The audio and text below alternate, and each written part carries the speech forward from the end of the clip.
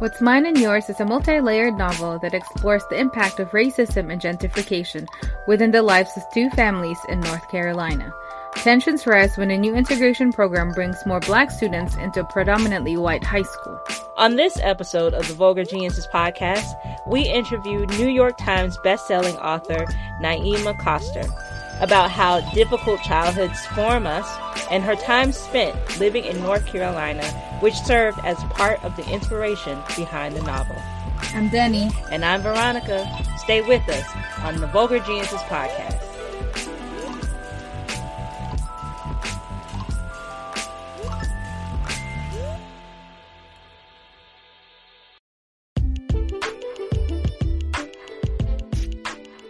Support for this podcast comes from Park Ave CDs, purveyors of new and used vinyl and CDs, clever gifts, books, and more. This year, Park Ave CDs celebrates 37 years. They'll also be celebrating Record Store Day 2021 on June 12th and July 17th. Visit in-store or online at parkavcds.com for details.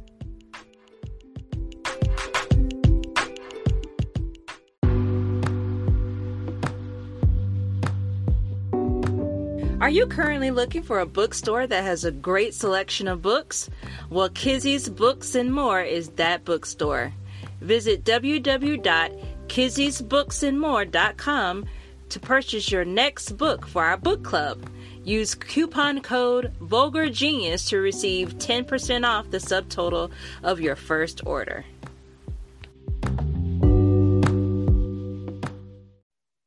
Hello, welcome to another episode of the Vulgar Geniuses podcast. We're your hosts. My name is Denny. And I'm Veronica. And today on our show, we're overly excited because today's guest is Naima Coster, and she is here to talk about her novel, What's Mine and Yours. And before we bring her in, we're going to just, hype her up a little bit. Yeah, and let the people know who she is. If you have been living under a rock, take it away. Come out. It's fun out here. All right. So Naima is the author of What's Mine and Yours, an instant New York Times bestseller, as well as a Read with Jenna and Book of the Month Club pick. Her debut, Halsey Street, was a finalist for the 2018 Kirkus Prize for Fiction and longlisted for the VCU Cable First Novelist Award. Naima's essays have appeared in the New York Times, Elle, Time, Quelly, the Paris Review Daily, The Cut, the Sunday Times, Catapult, and elsewhere. In 2020, she was named a National Book Foundation 5 Under 35 honoree. And she is currently affiliate faculty in the Low Residency MFA program at Antioch University in LA and lives with her family in Brooklyn, New York. So yes, welcome to the show. How are you doing today? I'm pretty good. Thank you so much for having me and for that beautiful introduction. Yeah, Naima's doing all the things. That's why I'm like, you can never miss her. She's everywhere. Yes. Oh, yes. You damn busy. You out there in these streets. Yeah, I'm hustling. Yes. We respect the hustle. Oh, yeah. Because we got to do it. Mm-hmm. Take up that space, Naima. Yeah, thank you. I try to remind myself to do that. Yes.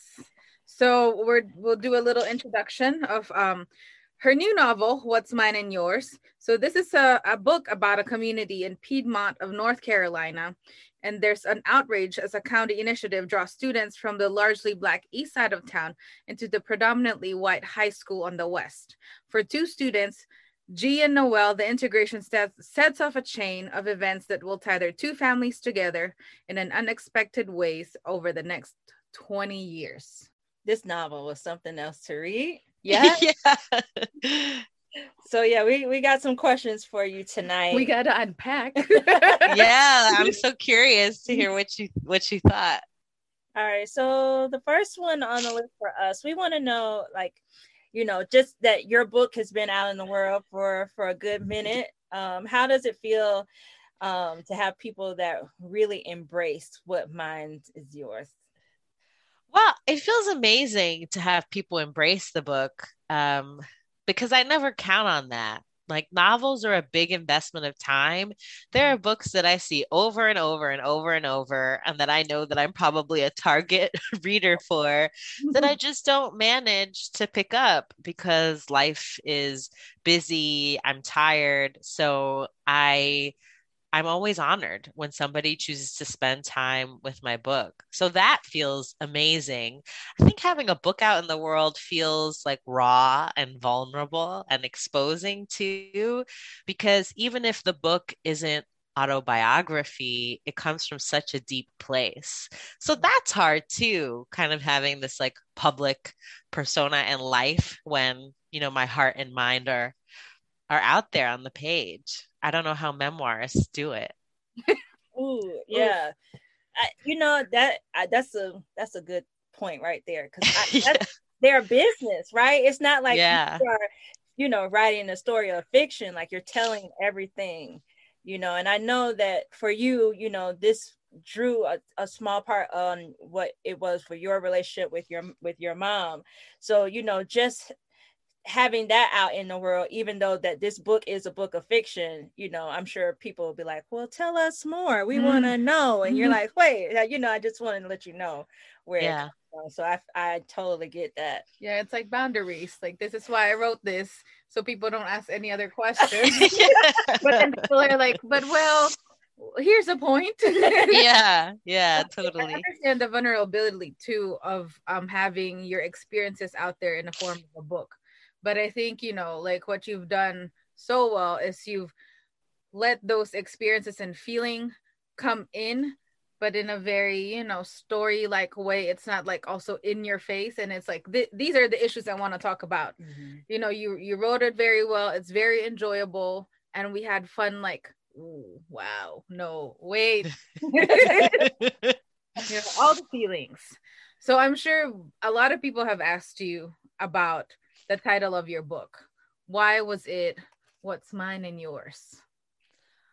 I actually didn't come up with the title. My editor came up with it, so I have to give her all the credit. I think it's a wonderful title that gets to the heart of the book, because the book is so much about what we hold in common, but then also what divides us, and those distances that can never be bridged, whether that's in a segregated city or whether that's in a family or even in an intimate partnership. So What's Mine and Yours seems to suggest closeness, but I think it also has separation in there in the title, and it comes from the Shakespeare play Measure for Measure, which is the play that's staged in the school in the book. And so I just have to give props to my editor for finding it, because I think it really captures the spirit of the book. Are you a Shakespeare fan? Were you like, how can I integrate him into this novel? Not at all. I've probably read more Shakespeare than I ever wanted to, like as an English major and then going to grad school for literature. Um, but I was thinking about who high school students are forced to read. Yeah. And I was thinking about how for myself as a young person, I felt so alienated from Shakespeare in so many ways and felt like I didn't actually understand anything I was reading. But there was also a level at which I got it. Like I couldn't translate it for you. I couldn't tell you what it meant, but I got it, which I think is so interesting. And I wanted to reflect what that's like for high schoolers. And the play that I chose, Measure for Measure, I thought was a fitting one because it's about how people who are convinced that they're right about things are wrong, and do damage, like people with strong convictions. And so it seemed to speak to the mothers in the book and the characters in this book who are, so self-righteous and still make mistakes. Yeah. Yes. They made Self-righteous. That is the correct term right there. So you've been quoted on how Nikole Hannah-Jones's work on integration in the school system helped to serve as the foundation for this novel that you've written on. Could you speak more on how you chose to have this be the diving board that you chose to jump from? Yes. So when I was first living in North Carolina in 2015, I encountered the work of Nikole Hannah-Jones. I heard reporting that she did for This American Life. It was the first time I'd heard of her, and I've followed her eagerly since then. And she covers the integration of the school district that Michael Brown graduated from in the Normandy School District in Missouri. And in This American Life, there's this footage of an assembly where an integration effort is being disputed by parents. And I was just haunted by that audio and by the arguments that people were making, because the arguments were so carefully constructed to avoid certain phrases that would signal racism, but they were still making such racist arguments. And it felt familiar and it felt scary. And then there was also footage of a young Black girl talking about what it was like to be in that auditorium, knowing that she was going to be one of the students taking part in this integration program. And just listening to that, I thought, that's a novel. Like all of the different experiences of students in that school, families, the ties that are made.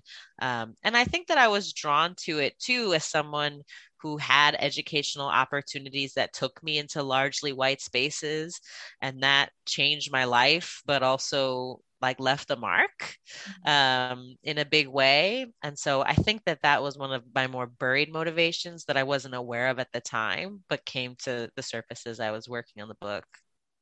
I was talking to Denny about this, that particular part where they're having that conversation happen in the school, and you're listening to the things that are being said, and it makes me think about like how you have your own belief system, right? And there are certain parts in your belief system that you think everybody agrees, like pizza is good. Everybody likes pizza, right? And then Right. somebody and they don't like pizza.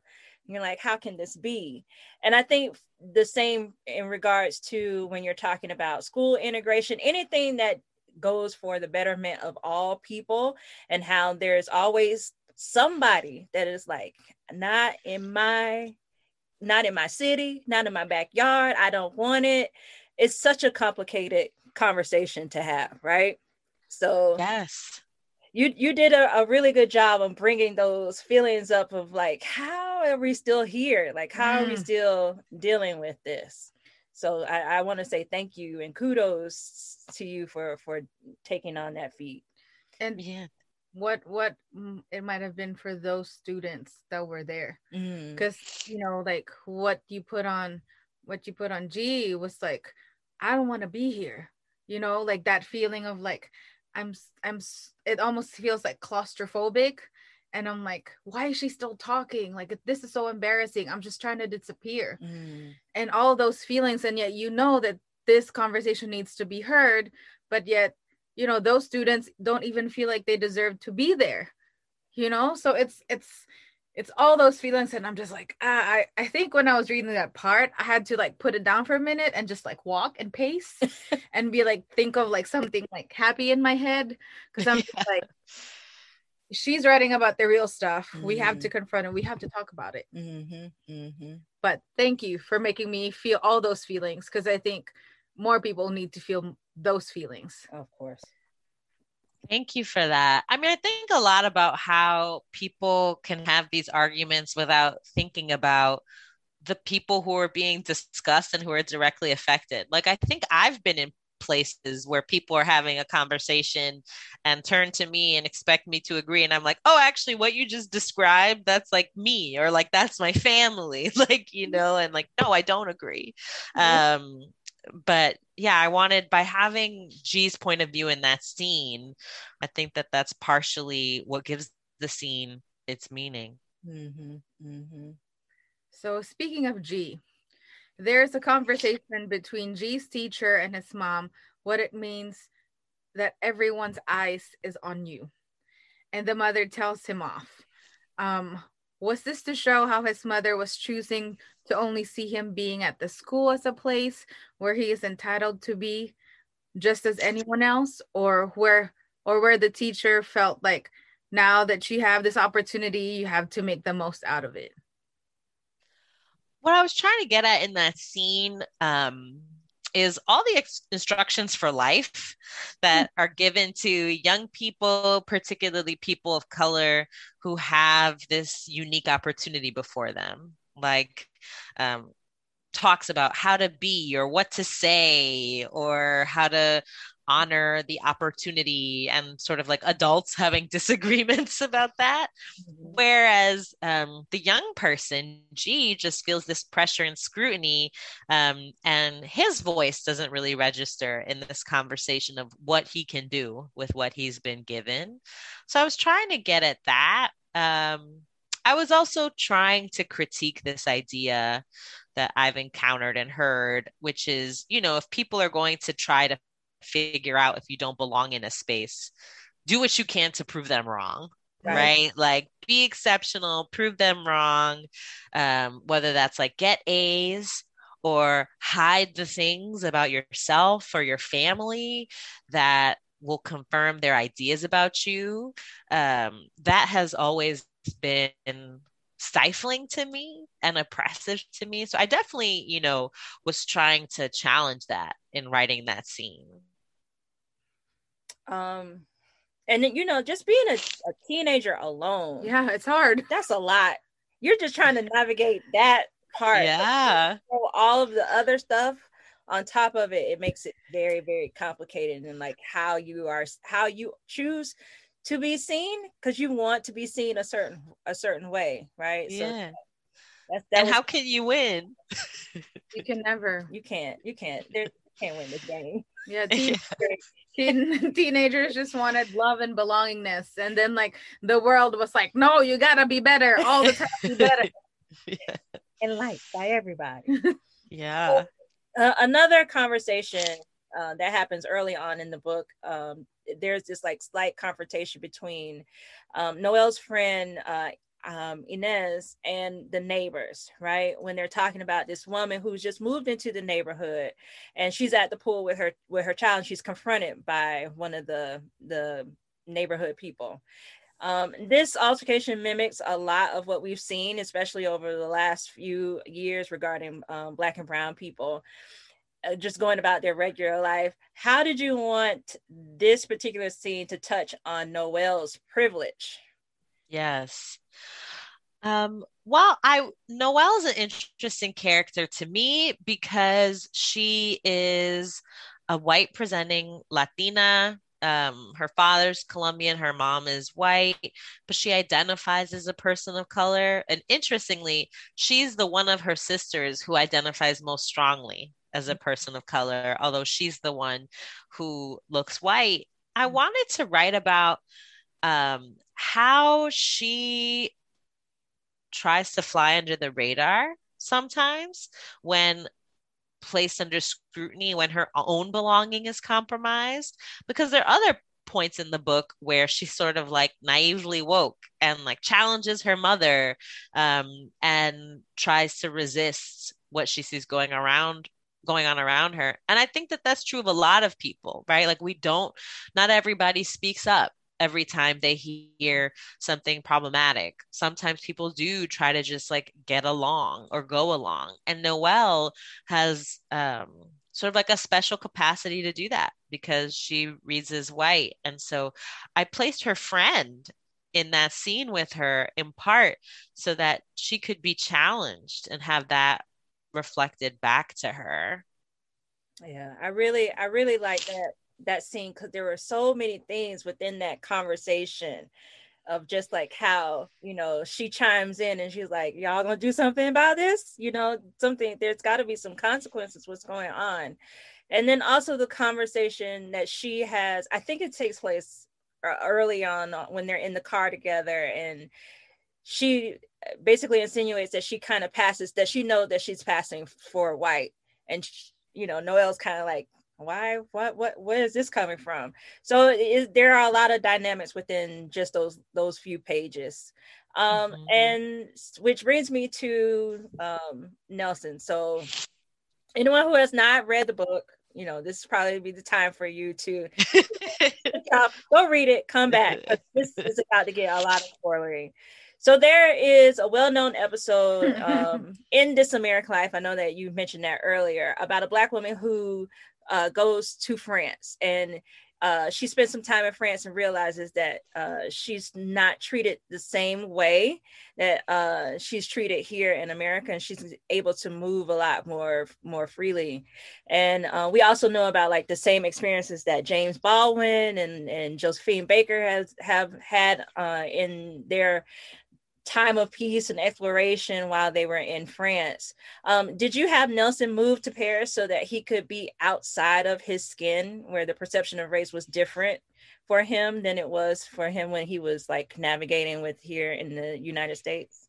I think that was probably a part of it. I mean, definitely thinking about Baldwin and his essay about living in Paris. I think also I was thinking about Paris as a signifier of having made it, right? Like being able to go to Europe, being able to go to Paris, saying something about the point that you've gotten to in life, the money you've accrued, the opportunity.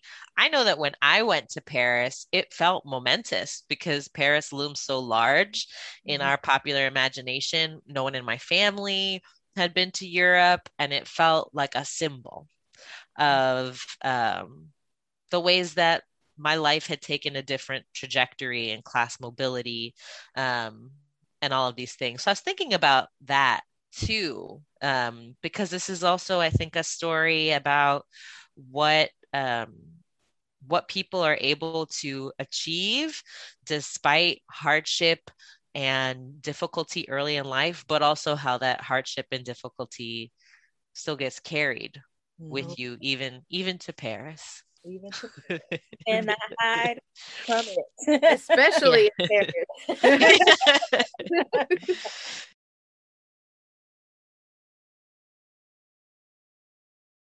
There were a lot of moms in in this story. I am a mom, so at some points I'm like feeling, the feelings of one person, and I'm like, oh, you might be right, oh, you might be wrong. but I say all of that for this question. Is it easy to say that simply because Jade and Lacey are mothers and tend to be slightly controlling, that they could be seen to be somewhat similar? But for you, they're actually not mirrors, but the opposite of each other. So, for our readers, and to maybe explore that side more, in what ways were these women different?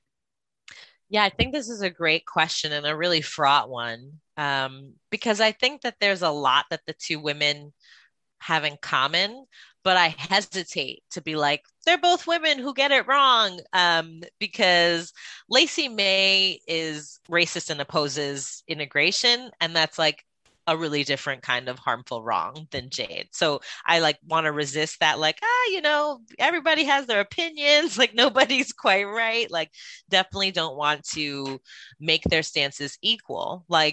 Jade is right when it comes to the issue of integration. She is right. All of the children should have access to this quality education. And their zip code and class and race should not determine the quality of their education. So that's a way that they're different, right? Lacey May wants to hoard opportunity, and Jade wants to make sure that her son isn't denied opportunity. I think what they do have in common is that they're women who feel that they have thwarted potential. Jade, because she became a mother quite young, and then loses her partner.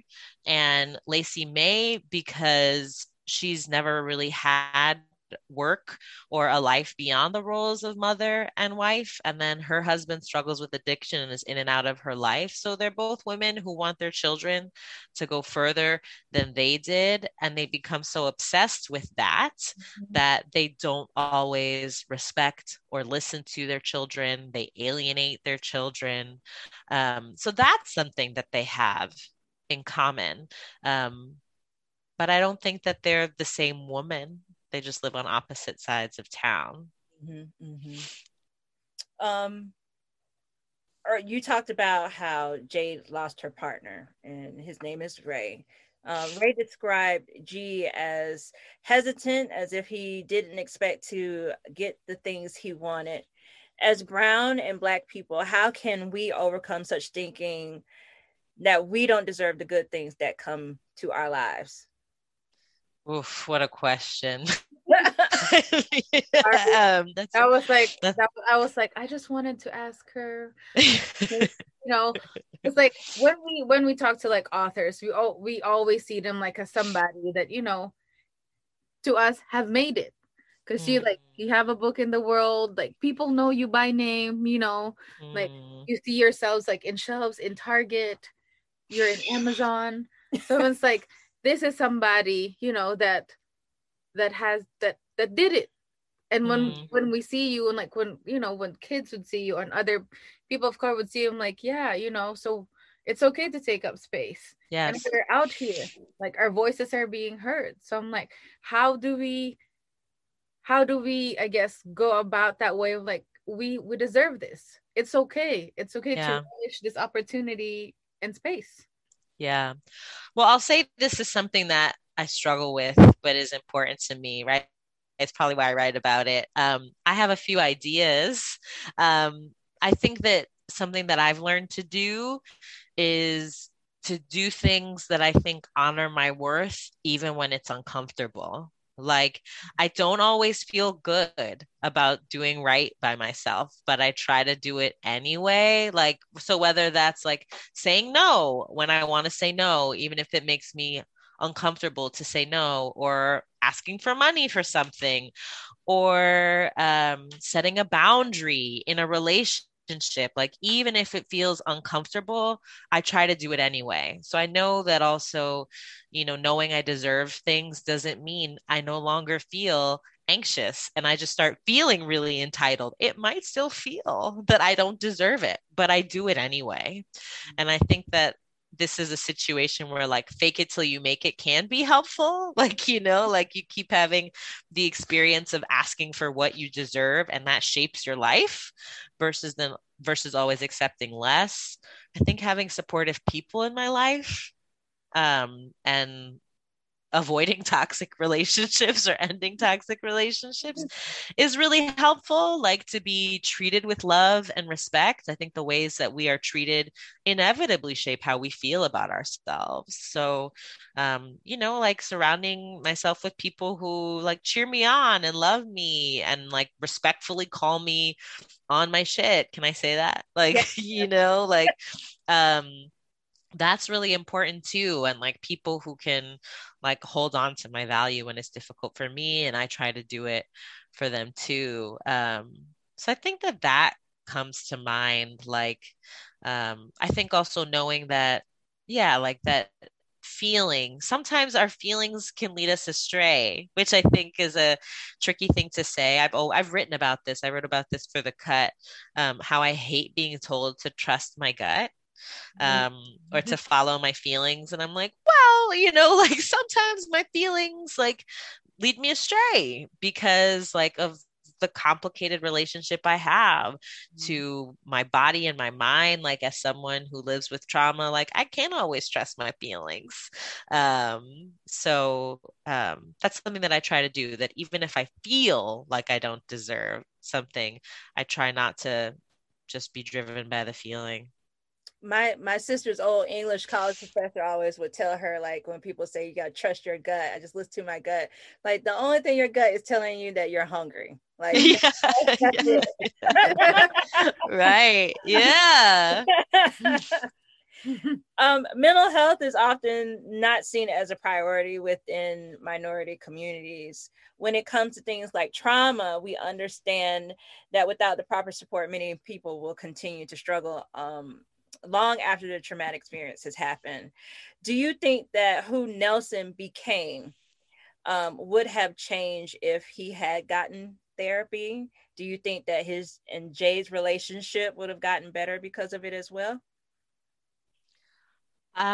I think probably, although I can't say how, I can't say how, but I think that like support and a good therapist are always good things, like those opportunities for processing and healing for sure.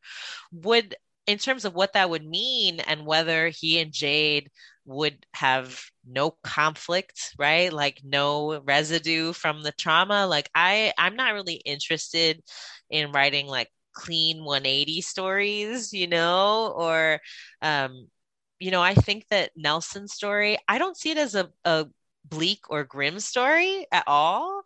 I think that it's a story of tremendous triumph and meaning and growth and of loss. Um, that's how I see it. And I know that not everybody sees it that way. But I think a lot about this, sort of like how difficult childhoods form us and like what we can recuperate and then like what we can't, but like we go on living anyway. Right. Yeah, because it kind of like shapes you also, like all those challenges you kind of learn from it. Other people become stronger because of it. And we all have our flaws. We're not perfect, and I think that's what makes like this story very rich, is because you see imperfect people but still trying to make of what they have. And you can see like also like he is in Paris and he's like doing all those like photographs and stuff, but in his heart there's still something that is really missing. So we can't have it all, unfortunately, but I think that's what drives passion and creativity as well. Yeah, and I think that with G, I was in particular really interested in showing like what happens when you learn that strength is putting away difficult feelings. Because I think that's what he learns, like the grief that he and Jade feel is so immense that they feel like they have to put it away so it doesn't derail their lives. That's something that I've certainly seen in people I know, and I understand that impulse. I've had that impulse before, but I don't think you can actually put a lid on grief.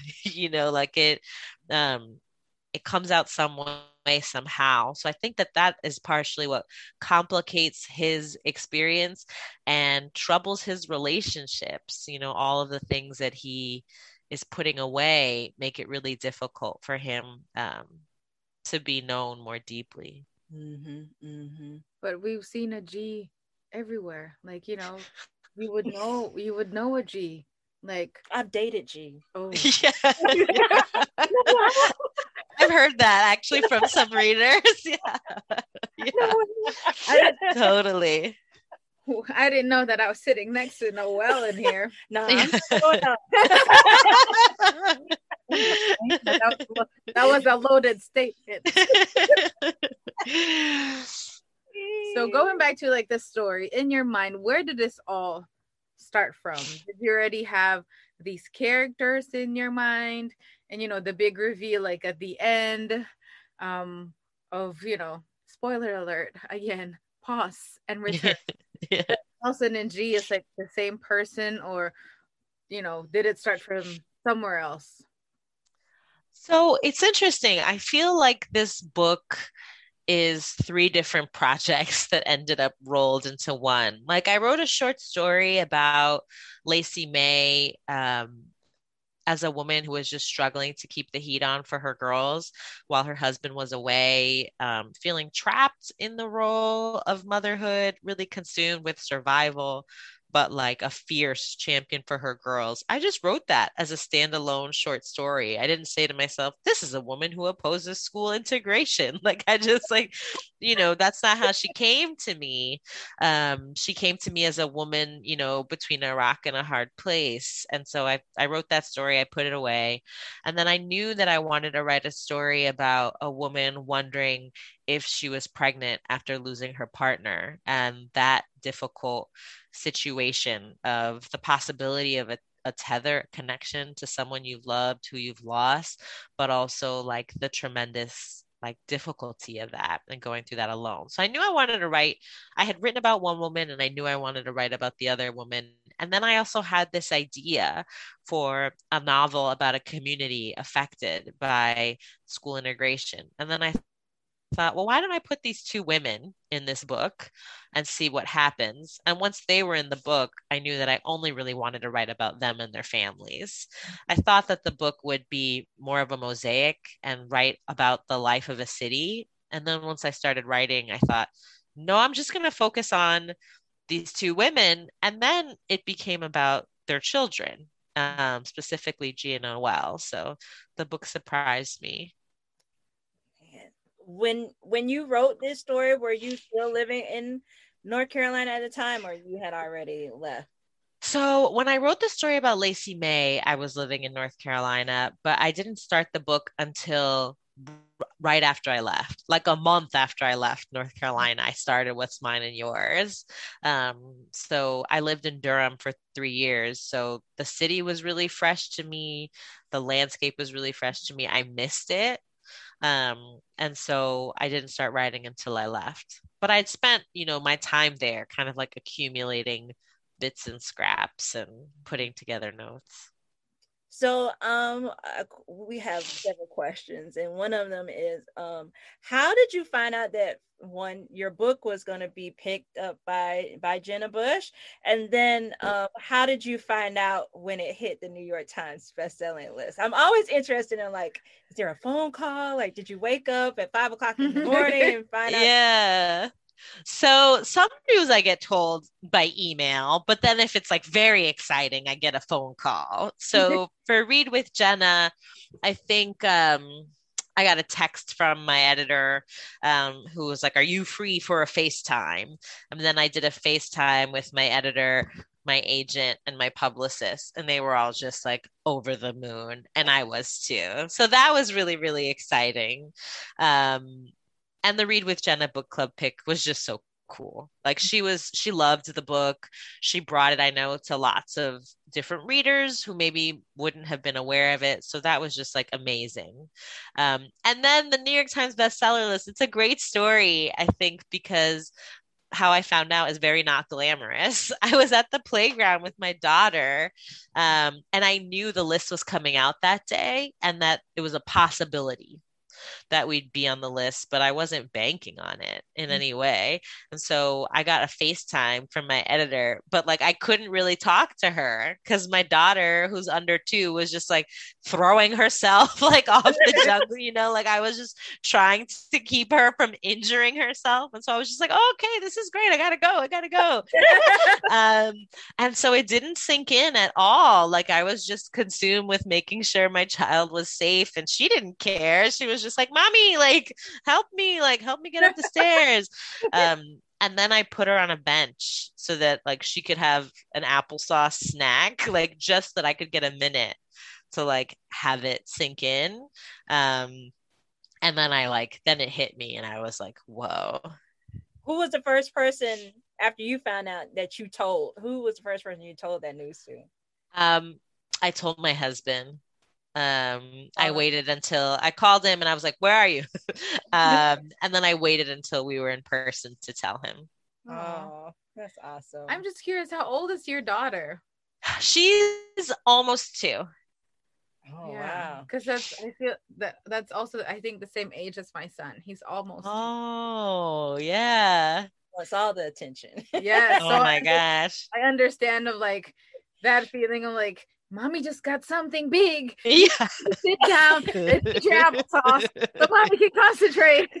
Yeah, totally. But also like, her like, I don't care what just happened for Mommy. I'm trying to go down the slide. So can you assist me, Mommy? Like, I always come first.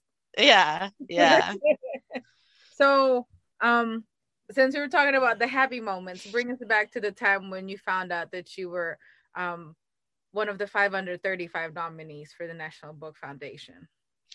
How did I find that out? Oh, I got a phone call from Lisa Lucas, who at the time was executive director of the National Book Foundation. And it was amazing. Like I knew something was up when she was like, "Can we talk?" Because we'd never spoken before. So I was like, I wonder what it is.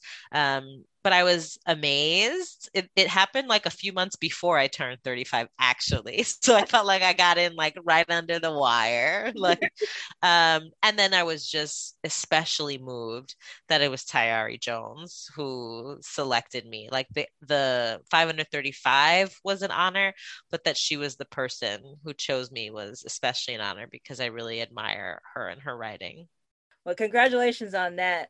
Thank you. So going into the future, we've talked about the past and everything and what's going on in your life. In September, there will be a new anthology to hit the shelves. Wild Tongues Can't Be Tamed, 15 voices from the Latinx diaspora. Can you tell us a little bit about this book and how you came to work on this project? Yes. So this book is interesting because I think that it's meant to fit in some sort of space between YA and adult. Like it's meant to speak to adult readers who want to pick up this book, but I think it's also supposed to speak to young adults and younger readers, which is really cool, and is not my audience primarily, although I write about young people in What's Mine and Yours, and I think both of my novels are coming of age novels. They're not YA. They're for grown-ups. But I think it's a cool opportunity to parse through a whole range of different questions and issues related to Latinx identity. And in my essay called The Price of Admission, what I write about is sort of related to what we've been talking about in this conversation about what is expected of people of color, particularly immigrants or descendants of immigrants, when we enter this country or enter predominantly white spaces, which is why it's called The Price of Admission. And it's a story about my slow coming to reject the idea that I have to be a good girl, a good student, a good daughter of immigrants. And like I write about ways that I upheld that and what that cost me, and how I've been trying to unlearn it and how important it is for me to do what I can so that my daughter is a little freer than I am. A lot freer. A lot freer. Yeah. Oof, I felt that. I was just like, you're preaching to the choir, Naima. Yeah. And also, like, in being, you wanted them to be a lot freer, but also, like, may you also get free in that because you got to be able to handle how free they become. And, you sometimes can't always, because sometimes I don't have any children. I have nieces and nephews, and I'm like, who said you could do that? Yeah. You do that now?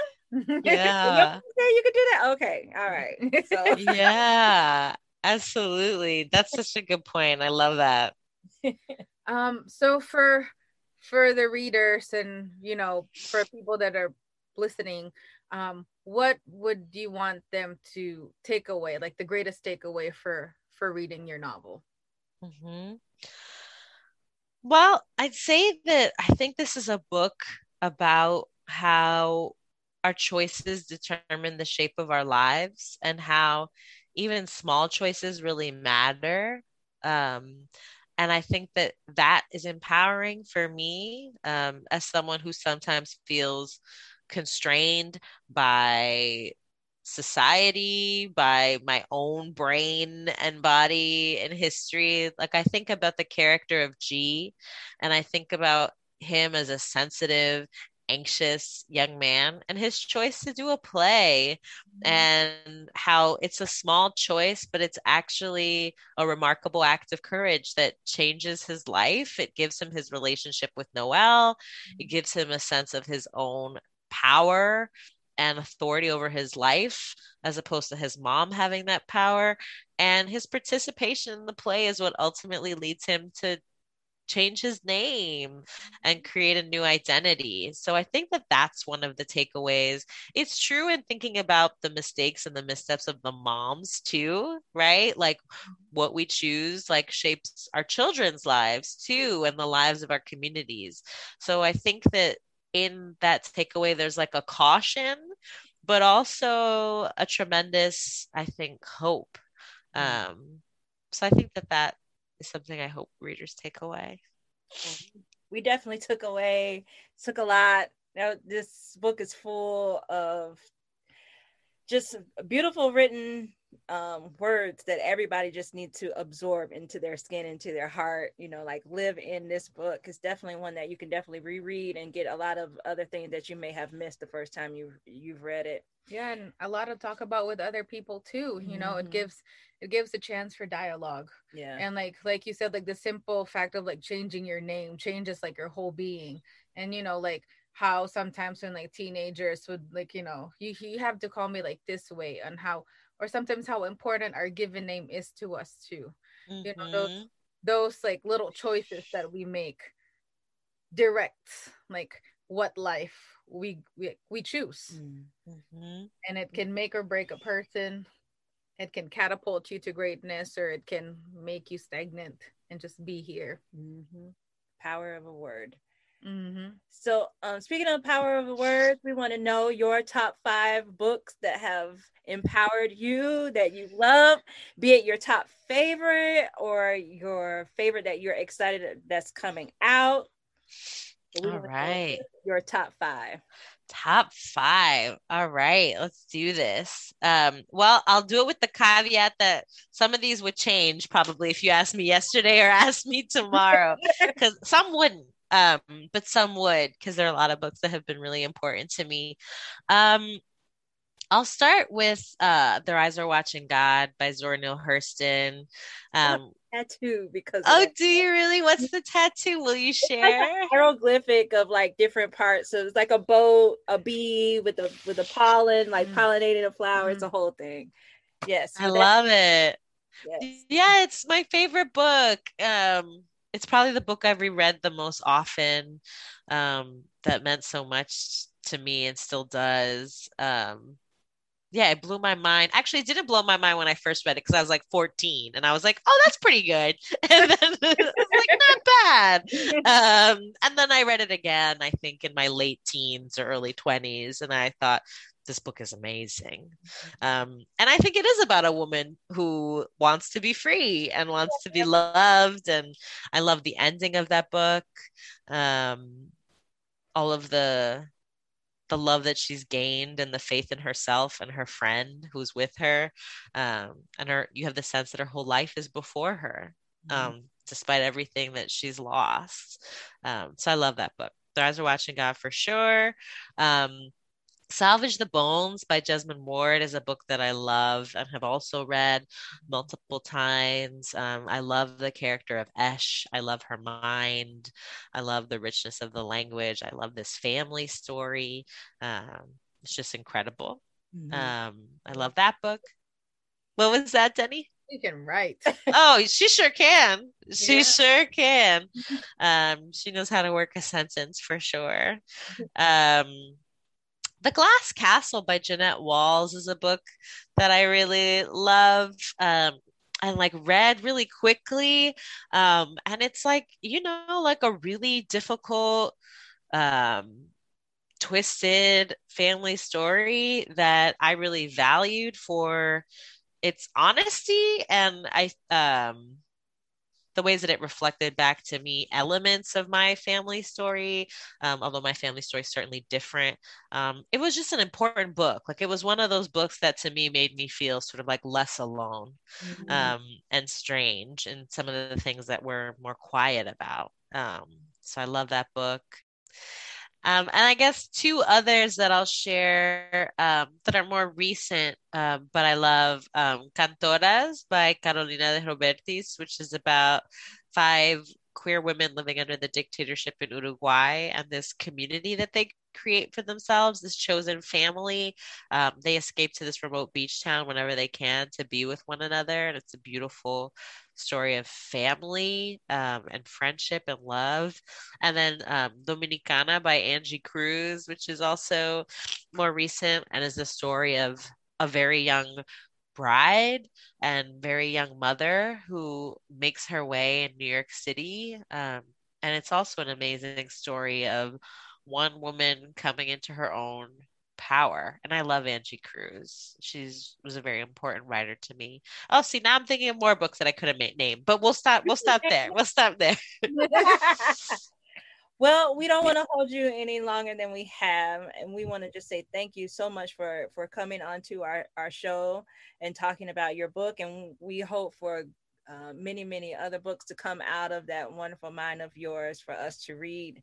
And so yeah, because we have been watching you since Halsey Street came out, because our book club started in 2020, and I'm like, oh, let's look at the winners, like, or the nominees of like the 5 Under 35 was just released, and I'm like, oh, Naima Coster, and I'm like, maybe someday we get a chance to talk to her. And so, here we are. And here we are. I love that. Well, thank you for the support. Thank you for inviting me. I'm excited to see you all doing what you're doing, and I'm going to stay tuned. So thank you for including me. Thank you for being here and answering our DMs. I had to slide in there like, how can we make this happen? Yeah, well, I'm glad that you did. So thank you so much. You take care, okay? Thank you. Thank you. I'm Naima. Be safe and have a good night. Thank you so much. Yeah, you too. It was my pleasure. Take good care. Bye. Bye. Bye.